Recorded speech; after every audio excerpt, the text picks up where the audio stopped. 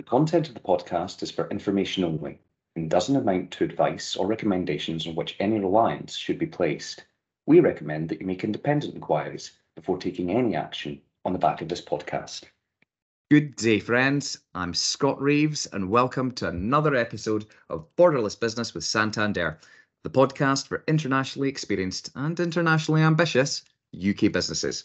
Now, for those of you who've joined us before, and some of you will even be regular listeners, by now you'll know what you're in for. But for those of you who are joining us for the very first time, first and foremost, let me say thanks for dropping by. Secondly, let me tell you what's in store for you. Now, in this series, you'll hear about the opportunities, about the challenges, and of course, you'll hear about the solutions that you'll want to be aware of that can help you and your business take the next step, whatever that step may be, towards international growth. Now, we talk to industry insiders, we talk to key government officials, and in-market solutions providers from countries all across the globe, and we lean on their expertise. And we talk to business owners, we talk to managers and entrepreneurs who've been there before, leaning on their experience, all for your benefit. Now, today, I'm going to be chatting with Paul Schaefer, Managing Director of Plum Play. Now, Plum Play is a family-run business specialising in toys for children that encourage active or outdoor play, and they have had fantastic success growing from a small UK-based only startup to now actively selling in markets all across the world, all whilst still remaining family run. Now, Paul will be joining us in a moment just to talk about he and the team and how they tackle the challenges of finding new connections in a market. He'll also talk about some of the challenges that they've faced along the way, as well as some of the insights that he can share with us too. But before we get to that though, it's time for us to return to our monthly segment with one Gabriella Willis from Santander Corporate Investment Bank. Now, most of you will remember, some of you for the very first time will be introduced to her. Gabriella is joining us from Santander Corporate Investment Bank, and she's going to help us dissect what is going on in the UK markets and potentially what we should look to expect over the coming month. So welcome back to the show, Gabriella. It is a pleasure and a privilege to have you with us again. Now, let's get right to it. What do you have from the market for us to mull over today? Yeah, so last week we had the UK inflation print for March. It was a lot higher than economists expected. It was actually still above 10%. This isn't good. The BOE, they target a 2% inflation rate. So as you can tell, it's still very, very high, elevated levels. The Bank of England actually predicted a 9.2% inflation rate at this time. So as you can see, it's well above their forecasted levels still. So still no signs of inflation easing off quite yet then. Now, to put that into perspective for the listeners, that means the current rate of inflation is 5 times higher than the official Bank of England target, and it's around 1.8% higher then, more than it was expected to be. Is the UK experiencing this by itself, Gabriella? And what are the reasons for this? I mean, surely I'm not the only one that's surprised that it's still so high.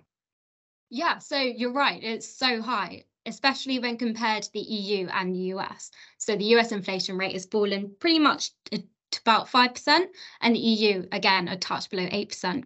That's a lot lower than our 10%. As you can tell, the UK seems to be suffering the worst from both worlds. That's normal. It's par for the course for us, Gabriella.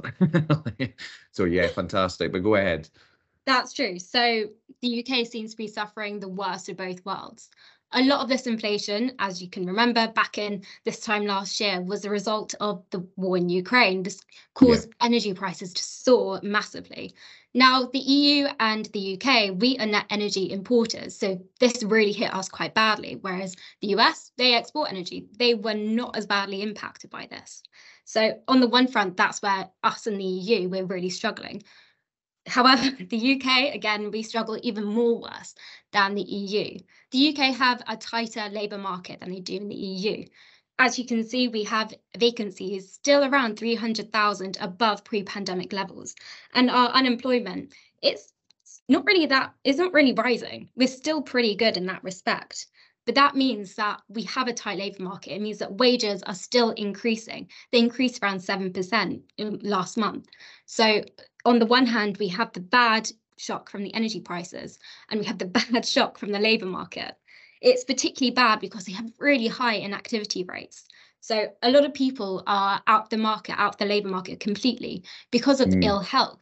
And this is something that really differentiates us from the EU and something which is actually quite a long-term issue. It's funny you touch upon that, because the very episode that you first appeared on, we were speaking about the skills shortage, and that is exactly the point that one of our guests picked up on, is this large piece of inactivity due to long-term sick, which just seems to be a uniquely British problem at the moment. So is that why we're seeing it so slow to fall then, I'm assuming, yeah? Yeah, that's one of the reasons we're really seeing it struggle to fall.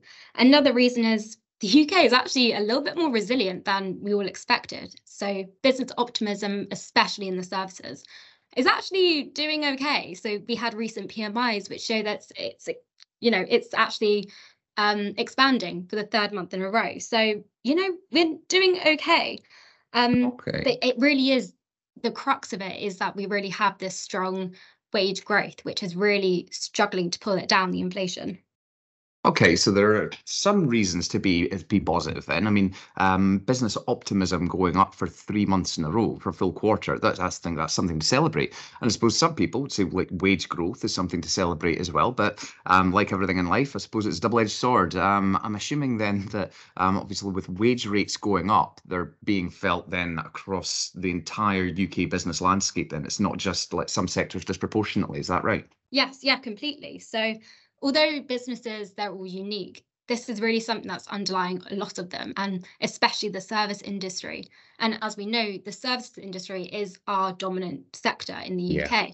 So as you can tell, an increase in wages is a big part of some businesses' input costs. Those are rising, so it's really weighing on their profit margins.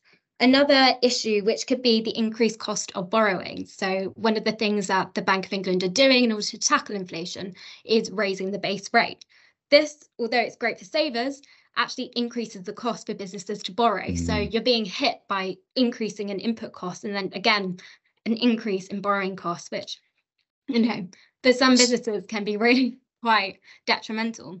So margins are being squeezed from both sides then. It's not a nice position to be in. And look, of course, we hope that as many businesses in the UK can weather the storm for as long as they need to and as long as they can, until inflation is brought back under control, at least, which it inevitably will. We just have to hope that, it's sooner rather than later. Now, is the inflation rate itself, for lack of a better term, the only hot topic for the markets right now, Gabriella? So I'm guessing another hot topic of the market is actually what the MPC are going to be doing for future rate hikes. Are they going to hike again? Our view is that yes, they are. They're going to increase by another 0.25% to increase the overall base rate to 4.5%. We think there is actually scope for potentially raising rate even further, but we're going to have to wait and see for more data to come out to be released. But as a whole, it's looking like the rate hikes aren't actually at the end yet. Oh, okay. And I suppose that's why people are talking about it, yeah, and why they might be concerned about it. Yeah, no, exactly. We've had actually very recently, as I mentioned, the labour market, which is showing it's tighter than it should be, and inflation's pretty ugly number still. Those are really creating the environment that actually they probably can't sit back yet. It's still very, very high. And what would be the consequences of that then, if that's the case? So further rate hikes mean, as I've mentioned, like borrowing costs of businesses will continue to increase. But, as I say, it's not a done deal, the future rate hikes beyond May. But even if they just hold it at this level, it's still very tight conditions.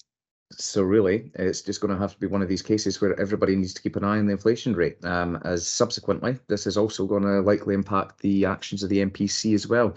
Well, thank you so much, Gabriella, for joining us yet again on this monthly segment. Can't wait to have you again next month. Like I said, we had fantastic feedback about last session. We're going to have it from this segment, I'm sure. Thank you so much, and can't wait to speak to you again next month. Oh, no worries. Speak to you again next month. And that month is not too far away. It's almost May.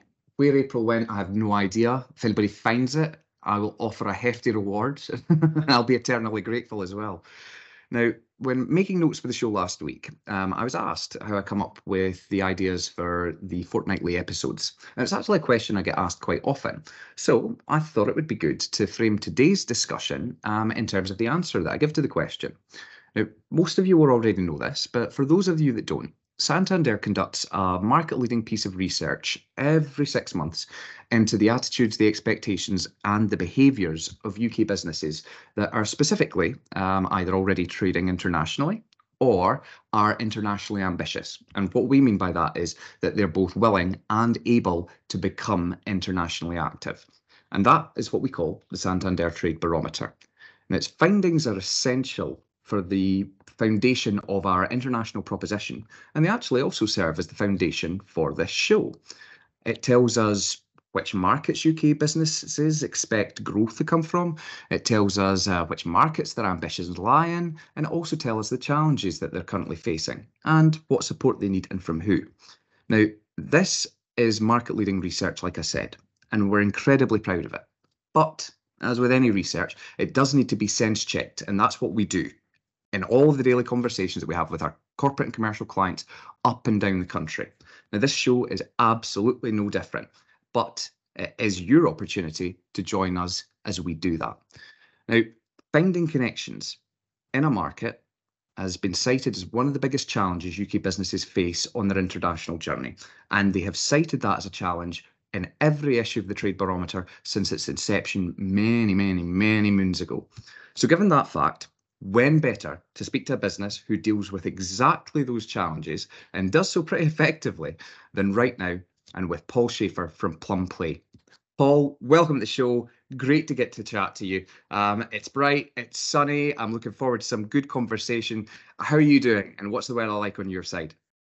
Thanks for having me. The weather is more dreary here, I would say. Sadly, not the bright lights that you're seeing. Oh, my condolences. Well, I must have done something right in a past life. Either that or the universe is getting ready to balance itself out, which I will not look forward to in a couple of days. But listen, yeah, thank you so much for joining us, Paul. Really appreciate you taking the time to come and join us today. Can't wait to get into the conversation about finding connections in market with you, because you're not just a domestic company here in the UK, are you, Paul? You're now in a number of different markets. Oh, we trade to over 50 different countries, and we also have offices in Hong Kong and Australia, as well as having people in 2 other countries. So we're operational in 3 and 5 people in 5. Oh, wow. So probably fair to say then that the products have proved very popular everywhere. And also probably fair to say that the company is generating real revenue from all of those multiple sources. Yeah, absolutely. All over the world, both domestically and from international. Fantastic. So essentially, there's no better person to have on the show to talk about finding connections into the market. I think that's generous. I'm a generous man, Paul, unless it comes to snacks. Now, I think everyone on the call knows that business growth, whether it's domestic or not, is rarely a linear journey, right? Now, every sector and subsector have different business models. Companies in the same sector even have different models, and teams and specific conditions that businesses face daily are always going to be essentially unique. Now, when it comes to growth internationally, I think it's fair to say that this unique non-linear element of growth just increases exponentially. So I wanted to ask, whilst obviously you can't sit here and verbalise a textbook on how to start growing internationally by Paul Schaefer, I just want to hear about Plum Play, how you guys first started exploring opportunities outside of just the domestic market here in the UK. And I know the listeners want to hear that too. For us, one of the areas that we were looking at is we were always very domestic focused, and we were very much a UK centric business, and started venturing out to international trade shows and sort of seeing the nature of our products and actually how they were received in different places, which sort of really gave us the confidence to then start really pushing out and looking at these different markets, because actually we looked at how our products were perceived, and actually we were competitive internationally and attracted a lot of connections and interest for what we did. A very solid way to start, actually, using trade shows. Obviously, just to gauge the interest from buyers outside the market that you already know, assessing how viable the product is, and then obviously acting on the feedback that you're going to get from the new buyers in the new market that you're targeting. Now, it sounds like a very conscious decision then by you and the team. And I'm actually a bit curious then, was it always this way for the company? And the only reason I ask is a number of businesses that I've spoken to in the past have sometimes said they became like accidental exporters. And it was this that first became their eureka moment, if you will. Was that the case for you, or was it a conscious decision to start branching out, or was it, accidental for you too? In the beginning, it was more accidental. And then I think probably from 2015, we really looked at it and said, you know what, actually, we've sort of been dipping our toe in, and every order was an incremental order. Every territory was a new territory. So therefore, there was no strategy. There was no strategic approach. It was just like, if somebody's ordered it from Ghana, for example, you go, great. It's an incremental order. It's fantastic. It's a different place. Whereas actually from 2015, we sort of really started getting some traction and went, actually, this should be a strategic approach. And then we started targeting markets and started driving that sort very actively. And now that you're quite evidently conscious and enthusiastic exporters, is there a short list of areas that you found work well, and any that you would consider saying this would be a good general rule of thumb for everyone to look at when they're exploring a new market? One of the key areas we look at is, I guess, a lot of consumer behavior, sort of space, consumer spend. We sort of generally have sort of higher price point toys. The average price of a toy is generally like 10 to 30 pounds as general spend. Obviously, we spend quite a lot more than that because we do trampolines, swing sets, play centers. So also the logistics capabilities in the market and the routes to market that we can access there. So if I may then, Paul, so you're saying there are three main steps for you. So understanding market dynamics, so the purchasing power, the spending habits within the market, and obviously the subsequent price points too, as well as then mapping out the logistics requirements in the market, and then finally assessing the various routes to market, whether that be your agents, your distributors, direct to consumer, etc. So let's say for ease, and just keeping it simple for me, because I am a simple man, Paul, and easily confused, trust me. Let's say that you look at these points sequentially. How does the business typically go about this? So we operate from our trade shows. We've built up quite a good base. We have an international sales team, and then we also use they lead the charge, and then from there onwards we've got a selection of different sort of agents and distributors and direct to retail, depending on what the market can take, because every market has a different price ceiling, a different access, different retailer capabilities, different needs for different products. So we sort of change the approach based on what the market sort of asks for. Absolutely. An incredibly important point, actually, Paul. We find ourselves that what is true of one market isn't necessarily true of another, and that's regardless of how close they might be, either in terms of geography, culture, or economically as well. And you have to then, if that's the case, be willing either to adapt your product or adapt the strategy to suit that target market, or change the target market itself. Now, this actually brings us pretty smoothly onto the next topic. You'd think we planned this, that I wanted to discuss with you, and that's the challenges in finding connections in other markets. Funnily enough, the title of the show. Now, for listeners that haven't had a chance to take a look at the Santander Trade Barometer yet, one of the findings that are key, certainly for this show and for Santander's wider international proposition, are the challenges that international businesses are facing. Now, I've consciously wanted to address challenges first in the show so that everyone knows that they're not alone when running up against these difficulties, and importantly, that they know as well that there's support available to help overcome them. So we've had a show where we've covered the skills shortage. We've had the most recent one covering regulatory barriers, specifically customs declarations. And today we're talking about finding needed connections in market. Now, the Trade Barometer tells us that this is one of the 5 biggest challenges that UK businesses are facing. And it's incredibly important, I think, that we qualify those findings with businesses that we know, much like yourself. So would you agree with that, Paul? Would you say that that is a challenge? It is really hard because a lot of the, as an SME, ourselves, it's the access to the information as to, can you trust the partner? Are they reliable? What's the good trading history? Do you have a big choice of partner that you're accessing? Does the market for our products have a big array of people who can do it or not do it? Different markets have different challenges, different risks. We sort of reliant on sort of a bit of external information, a bit of who they're trading with before. It's never easy, and a lot of the things we have and people we've dealt with now for a long time, and actually we build up that rapport, and we sort of use relationship side, but it's hard to build that, to get that first point where you can then start building up that trading history. So given then like how challenging it is, and I understand that you'll need to keep your connections unstated to keep them commercially valuable, without giving away the equivalent of grandma's secret ingredient in 11 squares. How does Plum Play then typically find new connections in a target market? I mean, you mentioned earlier some of the approaches you've taken to date, relying on your existing networks for introductions and going to external sources like trade shows. What have you found to be the best approach?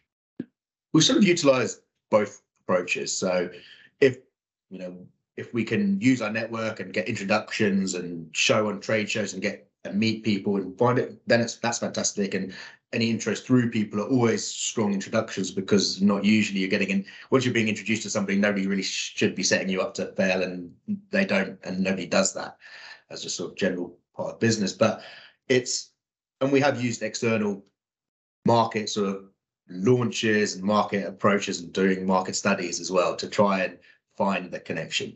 So let's say then that, Plum Play, you've gone through these various different approaches and you've successfully found a connection in the target market.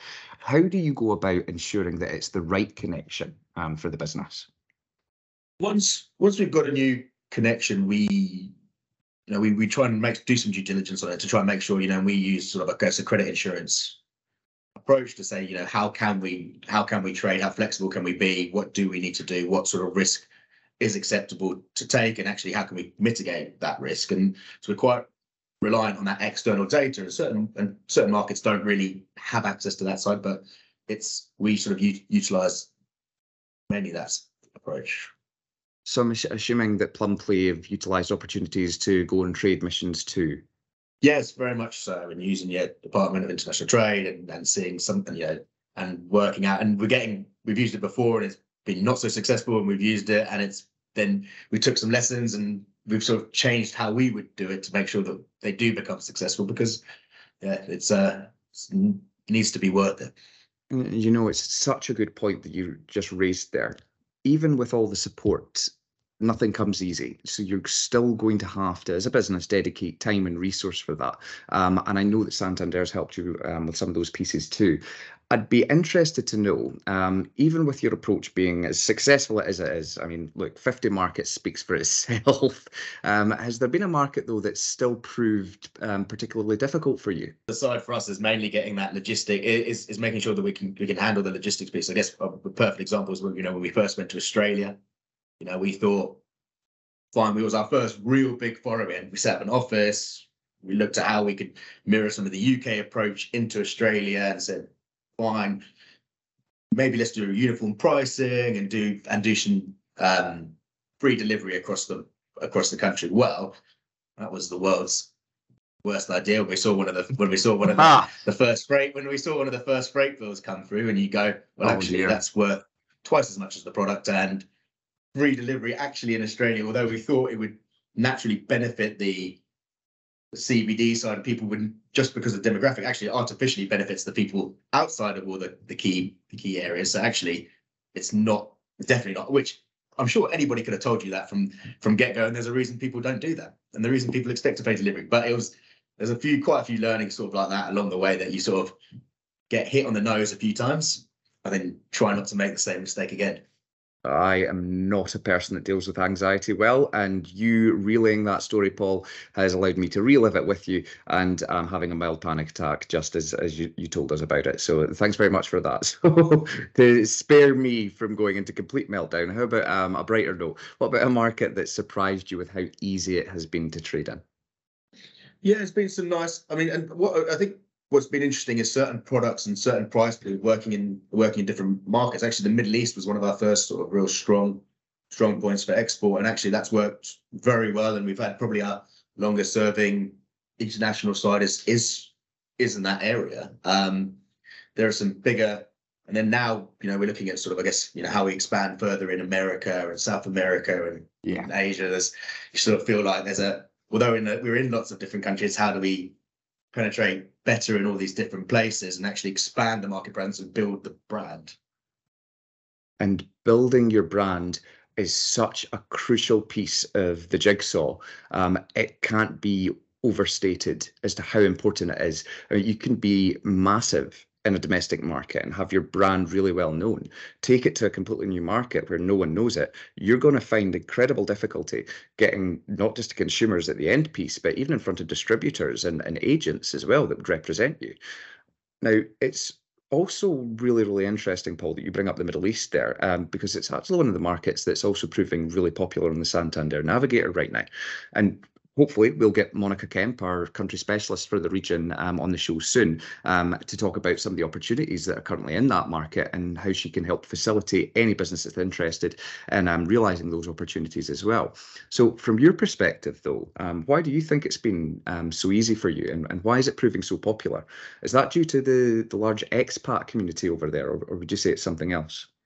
I actually think it's because of the space. People, look for quality items, less price challenged in a lot of those places. Actually, I don't even think it's necessarily for the expat market. I think it's also the local market, and I think we've seen, I've seen some of our biggest sets built in apartments in there, and there's some fantastic bigger items going there, and I think it's because that people can pay the higher price point and are happy to do it, and I'm happy to pay for the quality as well.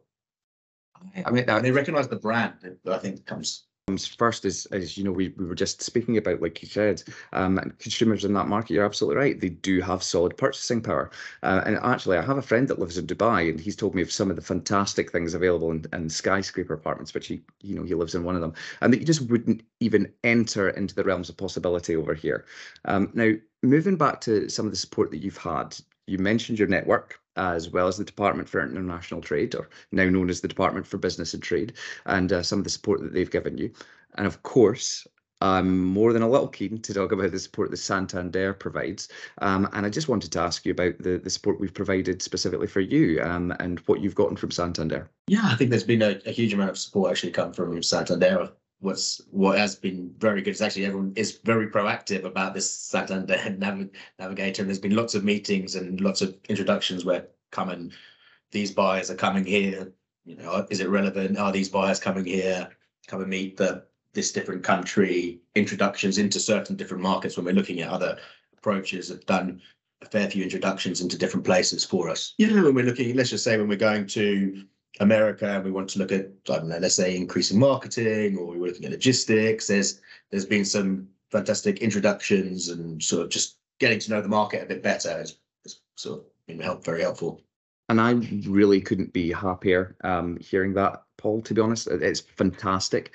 And look, I encourage all of the listeners who may be looking for the same type of support to go to your Google machine, type in Santander Navigator, and click on the link. You can get access to the Santander Navigator for free by choosing our Explore package. The sign up is smooth and simple, and the only thing that you need to remember is tell them exactly how you came by it, which is this show right here. Now, you've been so gracious, Paul, in giving up your time and coming and sharing your wisdom and regaling us with these stories as well. It's only fair, I think, that you tell us a little bit about the background to Plum Play and what it is that you guys provide.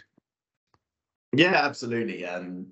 Look, I'm not sure about wisdom, but certainly learning from our mistakes, I would say, is and non-linear is probably definitely a fantastic way of describing it.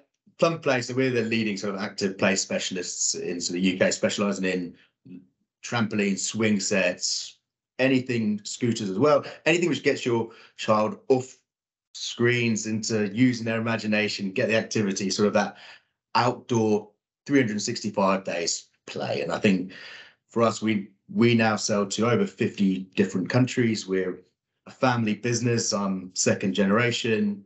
Started by my parents 35 years ago. So in an apartment in a flat in Twickenham.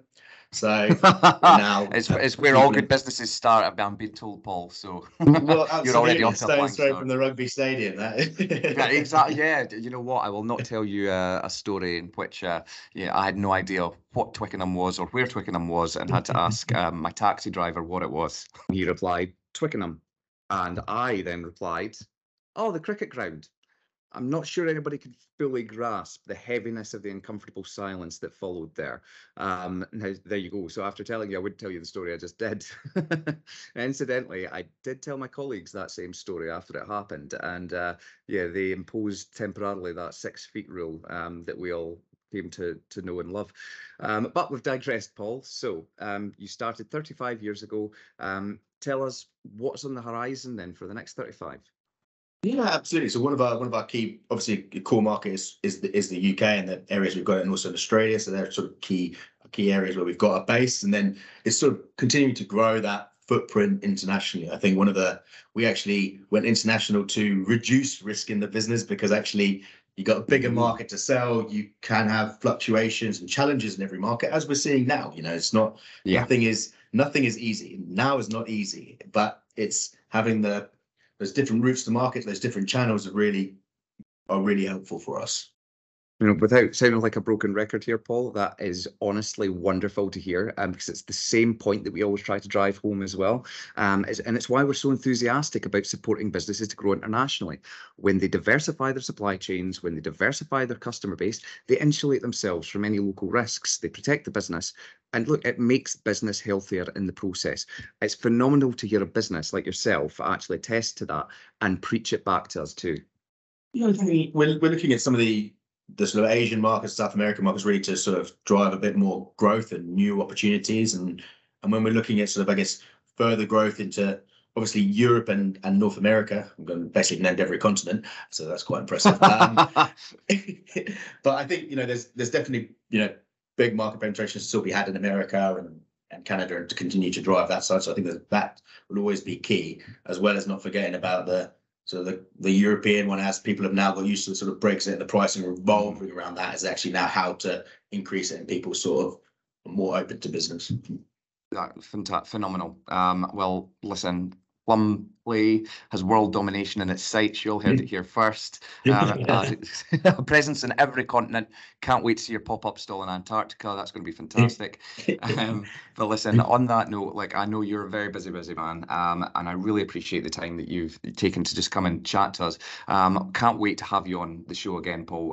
And obviously, we're going to have you on the next time you have break into a new market on one of these continents, and look forward to chatting to you then. No, fantastic. And look, thanks so much for having me. It's been a pleasure. Pleasure's all mine. And for those of you who have children, do check out Plumpley's website. They have over 40 products on there, ranging from trampolines, swings, slides, climbing frames, many other outdoor toys besides. The Paul and the team are on an absolute mission to create a world that is rich in every play possibility, where products are reassuringly safe, of great quality, and are kind to the environment. And you'll want to be part of that mission too. Now, you heard he and I talk a little bit earlier about the Santander Navigator 2. Again, I encourage you to take a look. Sign up for your free access on the Explore tier. It's aptly named, and you can then go ahead and find out what kind of support it can provide for you and your business. Now, if you're already quite far along on your international journey, or are already internationally active, you don't need to worry, because there are packages designed to meet your needs too. Just remember to tell them who sent you. Now, that's it for another episode of Borderless Business with Santander. And if you haven't already, make sure you like, share, and subscribe, and that way you'll never miss an episode. And it also means I can bring you the best possible guests each and every one of those episodes. The next one of which we're going to be talking shipping, logistics, and regulations with two fantastic guests, one of whom I know pretty well. But until then, farewell, friends.